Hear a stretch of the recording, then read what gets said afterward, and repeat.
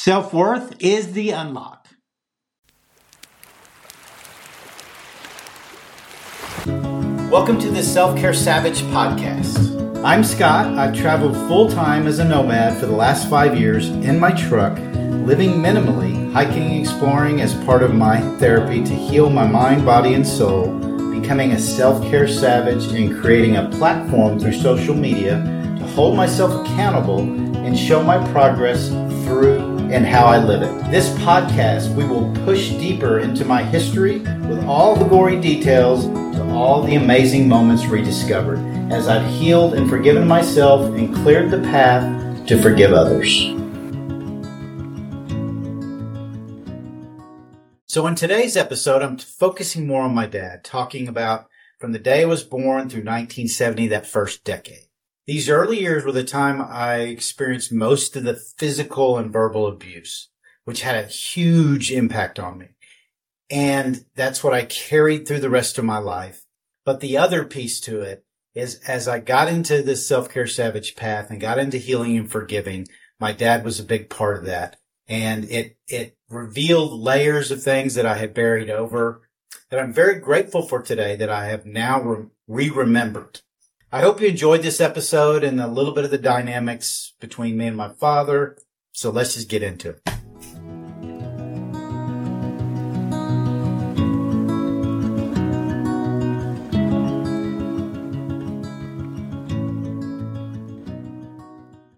We're going to segment my life to make it easier to digest for people to understand and hopefully easier for me to bring the information to you so it's more understandable through these timelines. So we're going to take decades. So the first decade, again, I was born in, my birthday's on Christmas. I was born December 25th, 1960, almost 61, but 1960. And so we're going to focus on from 60 to 70 as the first decade. So again, I was born into a pretty chaotic environment already, a pretty tense environment with my mom and my dad. A story that I was told by my mom on Christmas Day when I was born. There's always seems to be alcohol fueled things in life, and especially back then. And even though it's so prevalent now, it just always shows you. Alcohol is just always flowing somewhere. But the story my mom told me was I was almost born at home. The reason why is because when she called, she started having contractions or whatever was going on, which she explains it in a way that she felt it was very stress induced by what was going on between her and my dad that morning or that starting of that day. So she called the doctor and got hold of the doctor and said, "Hey, this is happening, whatever." And this is sometime late morning. This is what she's explaining to me. So she says the doctor, from what she recalls and understands, the doctor was very drunk already. So it's Christmas Day. He's already enjoying the eggnog or whatever he's doing. So he is doing nothing but pushing back about just calm down, settle down, it's not coming. Maybe I was early a few days, don't know the whole exact story, but there was a lot of pushback, and I guess there was several calls back and forth till finally he said, okay, there's another doctor on duty. So I wasn't even delivered by the actual pediatrician that she was using because again, the story is he was having some fun, early morning Christmas fun. So not that means anything being brought in the world, but I think it sets a little bit of a tone to my world and maybe the world we were navigating in. Anyways, so early on, I relied on my sister, and my sister is only 18 months older. And so, she seems to have some more memory recall, some of those earlier years that I did. So just to kind of set up a little bit with my sister and I being born, there's my dad, I've talked about previous episode or somewhere. If not, you'll hear it at some point. So my dad left home when he was 15, went in the Navy. That he was shipwrecked at one time. I have all that information, and it's the ocean, and then I have all those clippings and stuff, and my cousin has some too. But point being is, so my dad was told after that. So where they were shipwrecked, of course, I don't know, of course, where he was shipwrecked at, the waters were, I understand, very, very cold. So they were there for in between a 48-hour and 72-hour point where he was mostly halfway underwater, holding on to debris or whatever else, like a bunch of the other guys were, until they were able to get rescued.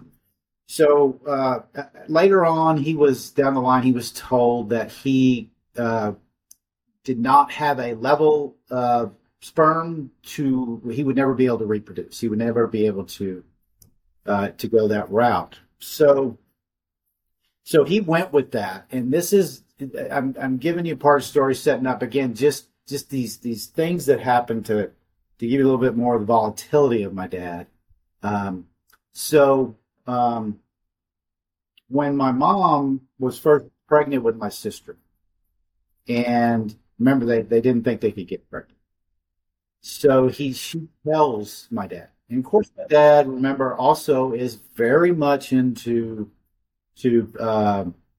having other relationships and affairs and all these things, whatever exactly how he's doing that. But my mom tells him this, that he's pregnant. Now, there's probably a lot of things, again, I can speculate about what's going on, but I won't do that with him when he finds this out. But his reaction to my mom is that she's cheated on him, because he can't get anybody pregnant, blah, blah, blah. So I understand, again, this is from my mom, who I can't really get any information anymore. Remember, she has Alzheimer's and memory care unit. But so he beat the hell out of her. That was, again, because that was part of their life. That's how the reaction was from an alcoholic man, my dad. His anger, his dysfunction, and all that, it was his reaction to things. It usually was angry. He was probably drinking, or at some point got drunk or got into it. I don't believe my dad was very violent when he wasn't drinking. I think there was a little stability in there when he was not drinking. So that was kind of the first part of my sister coming into the world and feeling that again, with that. So again, they ended up going and getting tested. He was tested, and it was found out that he did. Now his body was developing or producing what needed to be produced for that to happen. So I'm not sure some of the stuff in between me and my sister, but she was born in July of 59, and then I was born in December of 60. So that's our 18-month period right in there. And I'm not so sure why it came so quick and all that. Again, I told you the story about Christmas Day and me coming and being born. So this is kind of a setup to things going forward, because they don't get much better from this point, with my mom and dad being together and where my dad was at that time. So another story, just to kind of understand and try to set up some things. And these are things I don't remember, but I think they're important, because we do know that things that happen to you, even as very young and things like that, you're still seeing that person. You're still aware of what's going on, even whatever state you are. So it does embed in you. So again, we all know about attachment disorders and things like that, even when you're infants and babies. And if your mom's not, if you're just put in a corner all day and given something to suck on and read, to stimulate your brain, radio or TV, those things develop. So they're very impactful. And I believe they were with me too. So that's why I'm telling them. So again, these are things that I get from my sister. So this was an episode where my dad was home, and he was already, I guess, very very fueled. He had lubed himself up pretty good. But I guess I was a late walker, so I was not walking. I guess it was something that was known. It was always talked about a little bit, and I just was late with that. Um, my dad. These are some of the things I think triggered my dad. He just didn't like anything. He didn't like it. I think it triggered him. It embarrassed him. Whatever was going on with him, he didn't like that his anything that I was slow at, late at, anything like that. It just seemed to just that's when the name calling started. All those things that I remember at those ages, and the verbal stuff and all that too. Anyways, back to this episode again that I don't remember because of course I was too young. I don't know exactly when that time frame was exactly, but so my understanding is he was wanting me to walk. So if you can imagine how I've already set him up, and he's already drunk, and he's irritated that I'm not walking. So you can imagine he's not probably being very gentle or helpful at this time with that, but he's working it to get me to walk. So he ends up getting frustrated at some point. I don't know the time lengths and all that or exactly how quick it was, but my understanding is he had enough, and he took me and he slammed me down on the ground or on my legs. And I do have some of this. The reason some of this is documented because there are some records on this. So now, of course, it wasn't what he did. It was always explained off as something else. Even back then, they did try to pay attention to maybe there being some abuse or what was happening with a kid. And that'll lead to another story too. But anyways, he ended up breaking one of my thigh bones. So again, I can only imagine what happened after that. And one of the issues that my dad had was he didn't, even though he was do that, he was very cognitive of what everybody else was thinking. So he never wanted anybody to know he was the way he was and behind those doors. So anyways, that was an episode that happened. I grew up just through this, and these I think were very important, the things that I didn't remember, and then the things leading up to the things that I started to have some recall of. But I ended up, all these things, whatever they did for me at a very, very young age, getting into 3 and 4 and things like that, I was already spewing my hurts and pains out in a way that a lot of abused, physically and mentally abused, they call it severely. I at a very early age became a fire starter.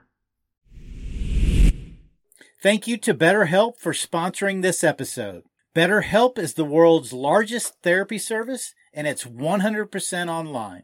With BetterHelp, you can tap into a network of over 30,000 licensed and experienced therapists who can help you with a wide range of issues. To get started, you just answer a few questions about your needs and preferences in therapy. That way, BetterHelp can match you with the right therapist from their network. Then you can talk to your therapist however you feel comfortable, whether it's via text, chat, phone, or video call. You can message your therapist at any time and schedule live sessions when it's convenient for you. If your therapist isn't the right fit for any reason, you can switch to a new therapist at no additional charge. With BetterHelp, you can get the same professionalism and quality you expect from in-office therapy, but with a therapist who is custom-picked for you, more scheduling flexibility, and at a more affordable price. Get 10% off your first month at BetterHelp.com/selfcaresavage. That's better,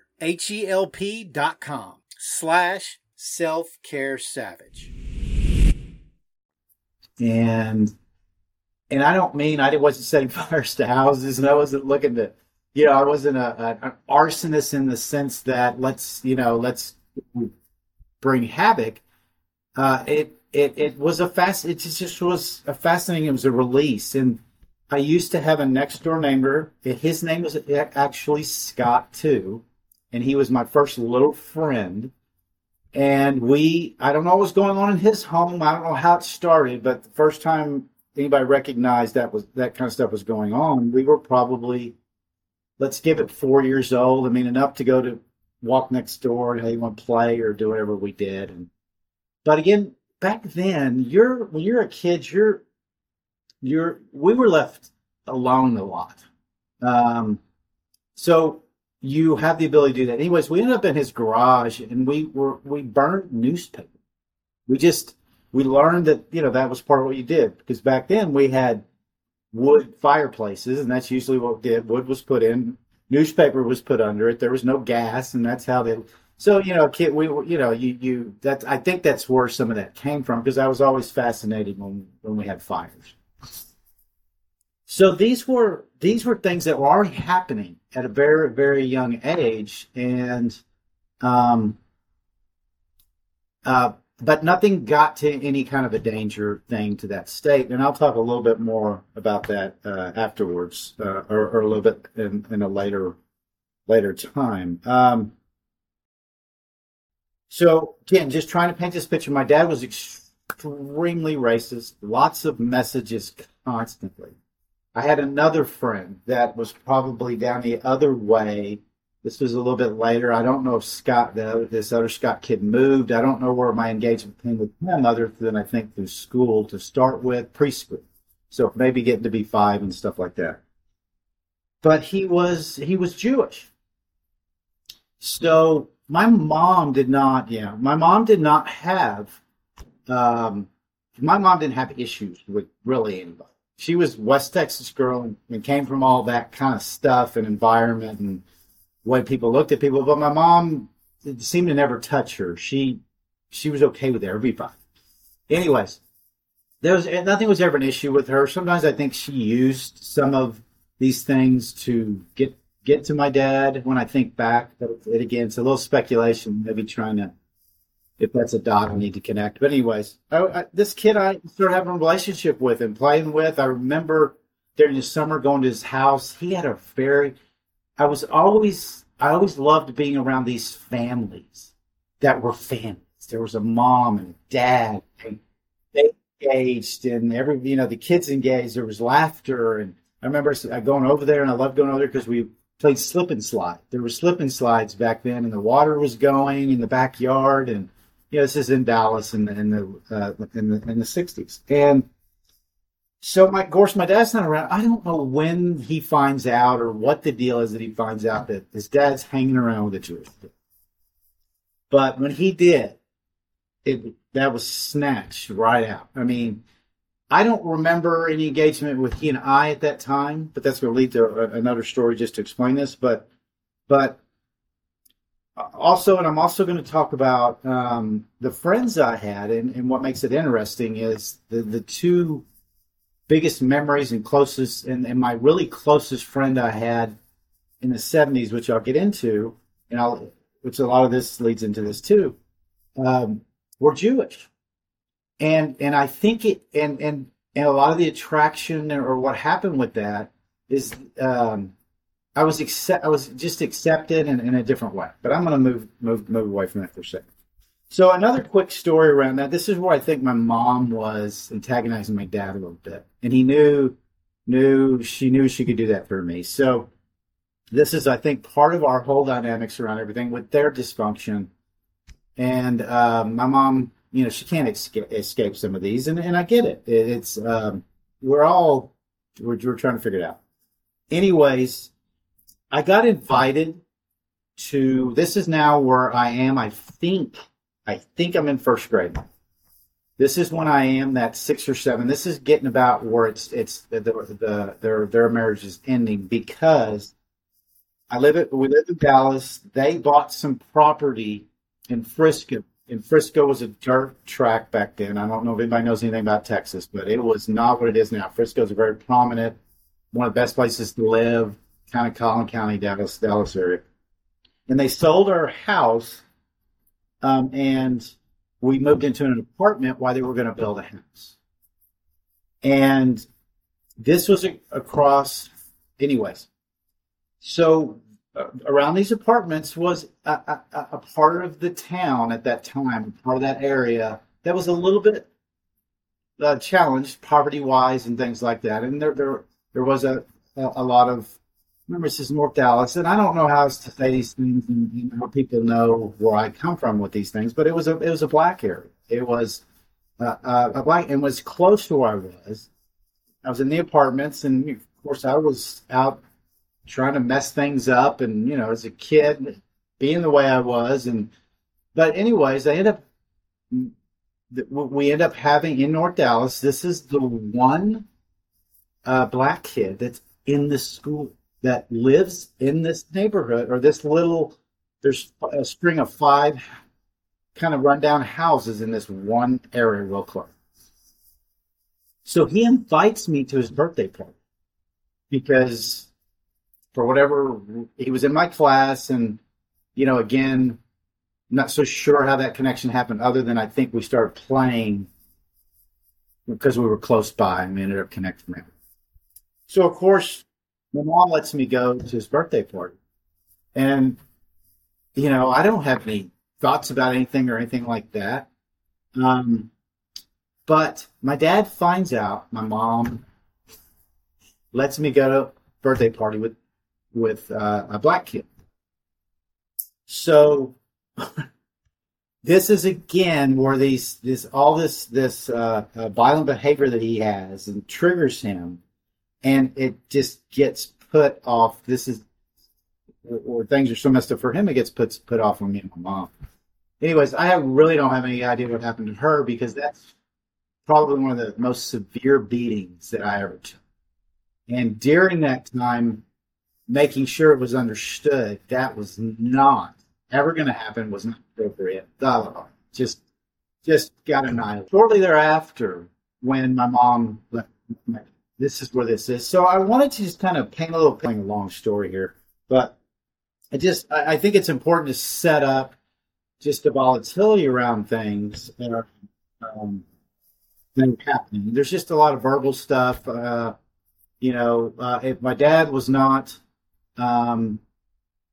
if he was not drunk or things like that, he was still very verbal. There was still shoving. There was still, walking by him, you had to be careful because there was going to be a slap behind the head, or there was going to be something that was just stupid. So my sister is kind of, she's just observing a lot of this.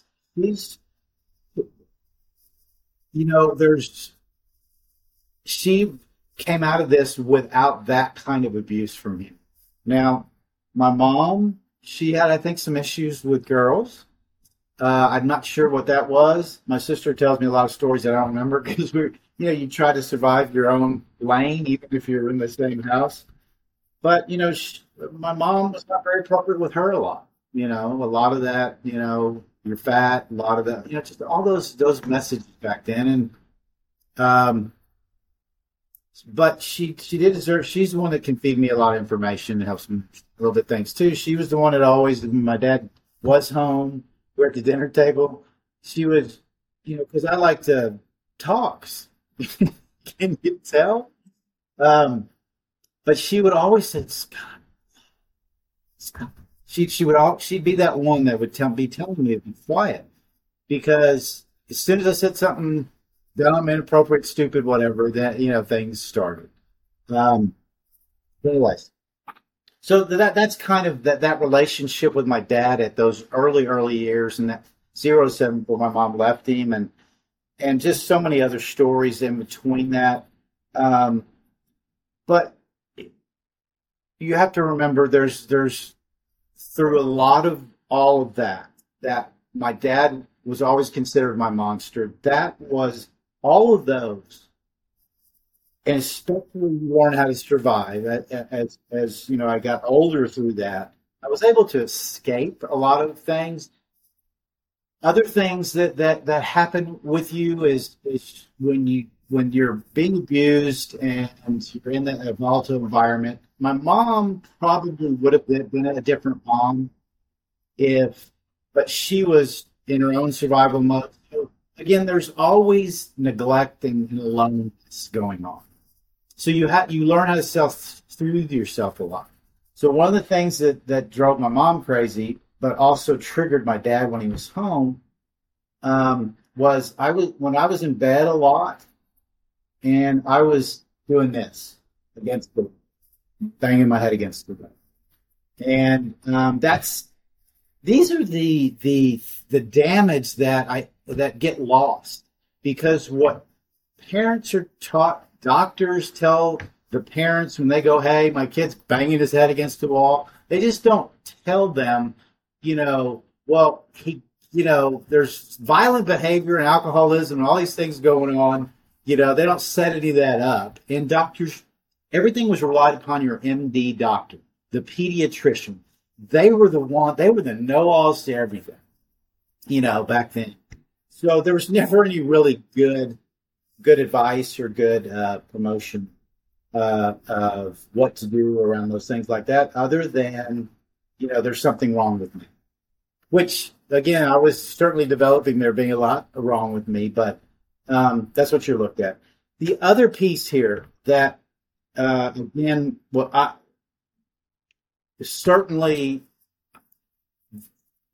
I had a learning disability. That was dyslexia. Back then, dyslexia was just maybe, I've done a lot of research on that. That time frame, middle 60s, dyslexia was being talked about. It was being something that needed to be explored and things like that. But nobody knew about it. Teachers didn't know about things like that. So back then, I did not have, when I went in preschool, first grade, second grade, and all that, I was not dyslexic by any means, by any adult's imagination. I was stupid. So that was going on too. Again, everything's just driving my self-worth or any self-worth into the frickin' ground. Nowhere to go, no anything.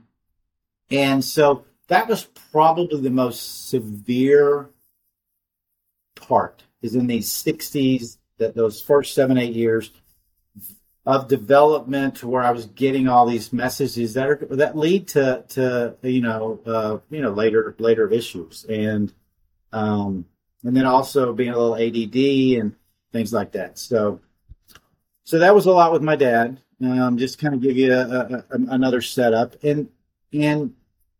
but as I also, when I'm doing this, I want to try to get everybody to understand that I've forgiven my dad, and I understand where he came from, and I have not let him off the hook.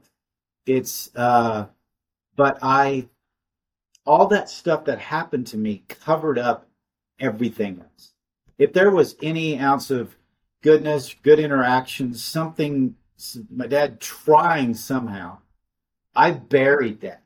So that was where that became my responsibility, going decades further when I became an adult, not doing work, not working on myself, not taking accountability, responsibility from that point on, and still staying in victim and blaming him and never seeing any of the good anymore. It was gone.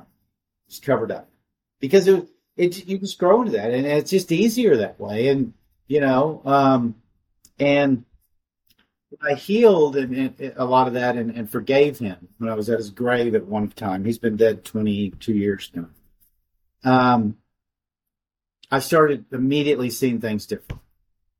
And I started immediately, a lot of this stuff that were some things that were actually good interactions started coming to the surface. And I needed that. I mean, that was part of that. I didn't know that was going to happen. I had no idea I was going to, remember some of these things. But then I remembered some of those times where my dad was a funny guy. He told jokes. He had some goodness in him, and I remember we found this parrot, this little parrot. It was actually the green one, the little green one, things like that flew into our yard or our front porch or something. And it was obviously escaped from somebody's cage or whatever, because it was somewhat domesticated. I think it was hungry or whatever, but it allowed us to pick it up. For some reason, my dad took to this parrot. So my dad, back then, he was still, he was a supervisor and things like that, but he was still construction. And back then, every man wore a white undershirt. And so I just have this visual of my dad sitting at the table, and he's got his white undershirt on and his khaki long pants and his slippers kind of deal. Why do you remember those things? I don't know. But this parrot would just be walking around on his shoulder. So when I look at that, that's a very soft moment of my dad. That's something he's let in, yes, it's a parrot, it's a bird. But, there was something he was giving some attention to and letting run wild around him without, getting triggered or things like that. So it was actually a time in our life when, or at that time period, I don't know how long it was, that it was a little bit calmer because he was a little calmer. Again, that when he was drunk, it's just a different story. I mean, I'm sure the parrot got that message pretty quick, but I probably stayed away too. So those were things that started coming to service. He did take me fishing. He did make some effort. He just never came to anything that happened or anything I did. And then there's just one other memory that I think is amazing. I don't really know. My sister remembers it. My mom remembered it. But I was in, I think, when they sold the house, went into that apartment, I had just gone into second grade. I think that's about right. Preschool, then seventh grade, and then when I went into second grade. But I'm not sure if it was a time he knew they were splitting up or he was feeling something or whatever. But for some reason, he never would get involved in anything, school or anything. But there was a science fair. I remember I was in second grade. And I never, again, when you have no self-worth, you don't know what to do. You certainly don't want to create anything anybody's going to criticize. None of this stuff. So I just, for whatever reason, I didn't do anything. But my dad did something for me. And again, parents a lot of times do their projects for their kids. And why my dad did this, I don't know. But he was in the construction industry, a lot of electrical stuff and the way it connects and all that. This is back in the 60s, so it's a little bit different. So he created a science project for me, which was really interesting. He took a flashlight, little light bulb, those little light bulbs, out of the flashlight. And he took a pencil, a piece of string, and a piece of aluminum. And he, rolled aluminum up. That was like the size of a pencil. And then the string, made the string all of the same size. And then he took a battery. I don't remember what exactly the battery size was or whatever. But he took the battery, and so here was the science project. And this is, again, second grade. And this has actually boosted my self-esteem at that point for a minute. That was one of those little moments he did give me. But I'm like, I don't know what this is, whatever. And it was simple. This is how simple it was. This is how electricity or how energy goes from this whatever, however he explained it. And he knew about all this because this is how all this stuff worked in his world. And so if you put the string on it, there's no connectivity. It's not going to connect. The materials, whatever. Can't remember exactly how it was explained. And then the pencil was wood, blah, blah, blah. That did not transfer either. But the aluminum connected, put it on that side of the battery. And I'm explaining this to you like you explained to me, I think. And then you connected it to the bulb. That bulb lit up. So just kind of explaining however that was. So I actually won second place in this science fair. Now, I don't have another story like that, but just trying to get you to understand, you never know what's going on in anybody's life. I know where his history is now.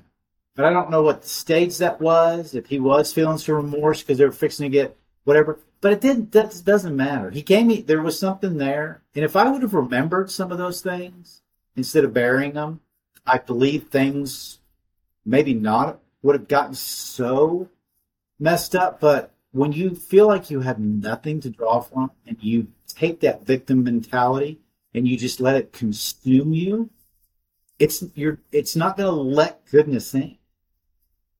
And till you heal and forgive and understand and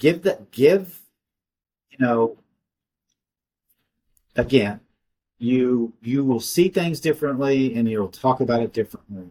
And it will not affect you going forward in most cases unless you just stay in there. So that is my dad, where we came from, just setting that up a little bit, understanding, the monster at that time, and then, a little bit moving forward. There's so many other things in there, of course, but we're not going to get into every little gory detail. But that was my dad.